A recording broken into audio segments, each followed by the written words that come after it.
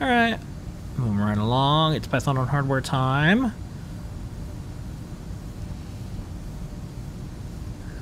Exciting news this week. It's exciting. So you did the, we talked about this earlier. Did the Espressif thing. That's now online. Check it out. There's a lot of good sessions as well. But we're up to the second beta of CircuitPython 8. Yes. What is in it, and why should people go try it out? The big deal that's new in beta 2 is we now have PicoW support with Wi-Fi in CircuitPython. SSL, sockets, TCP, UDP, requests, Adafruit IO. We got our Azure library working as well. It's all pretty much working, and it acts like native Wi-Fi socket pool. And it's great for people who have a PicoW. You want to use, our mass storage or USB or HID or MIDI capabilities. You want to use all of our 300 libraries that we've got.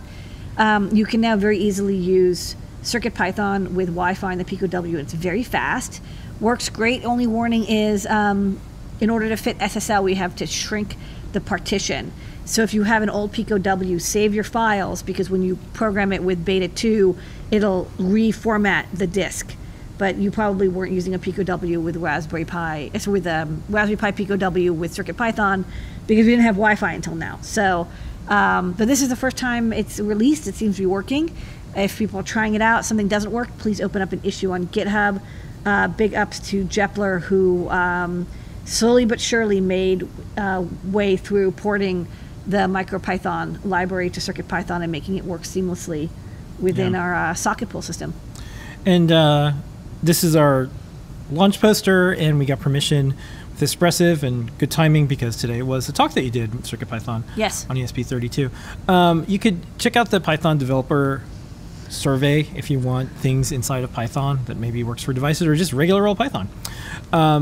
This is kind of neat, just speaking of Wi-Fi stuff. You can pull news headlines with the PicoW and CircuitPython. Les over at Tom's Hardware used PicoW with CircuitPython and was able to display this stuff. And JSON is like amazing. It's like so much fun to do IoT projects.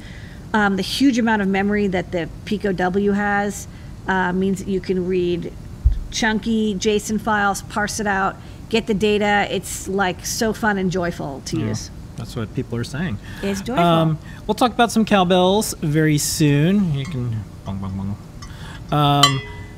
And we were looking for some testers, so we're trying to help get the word out from River.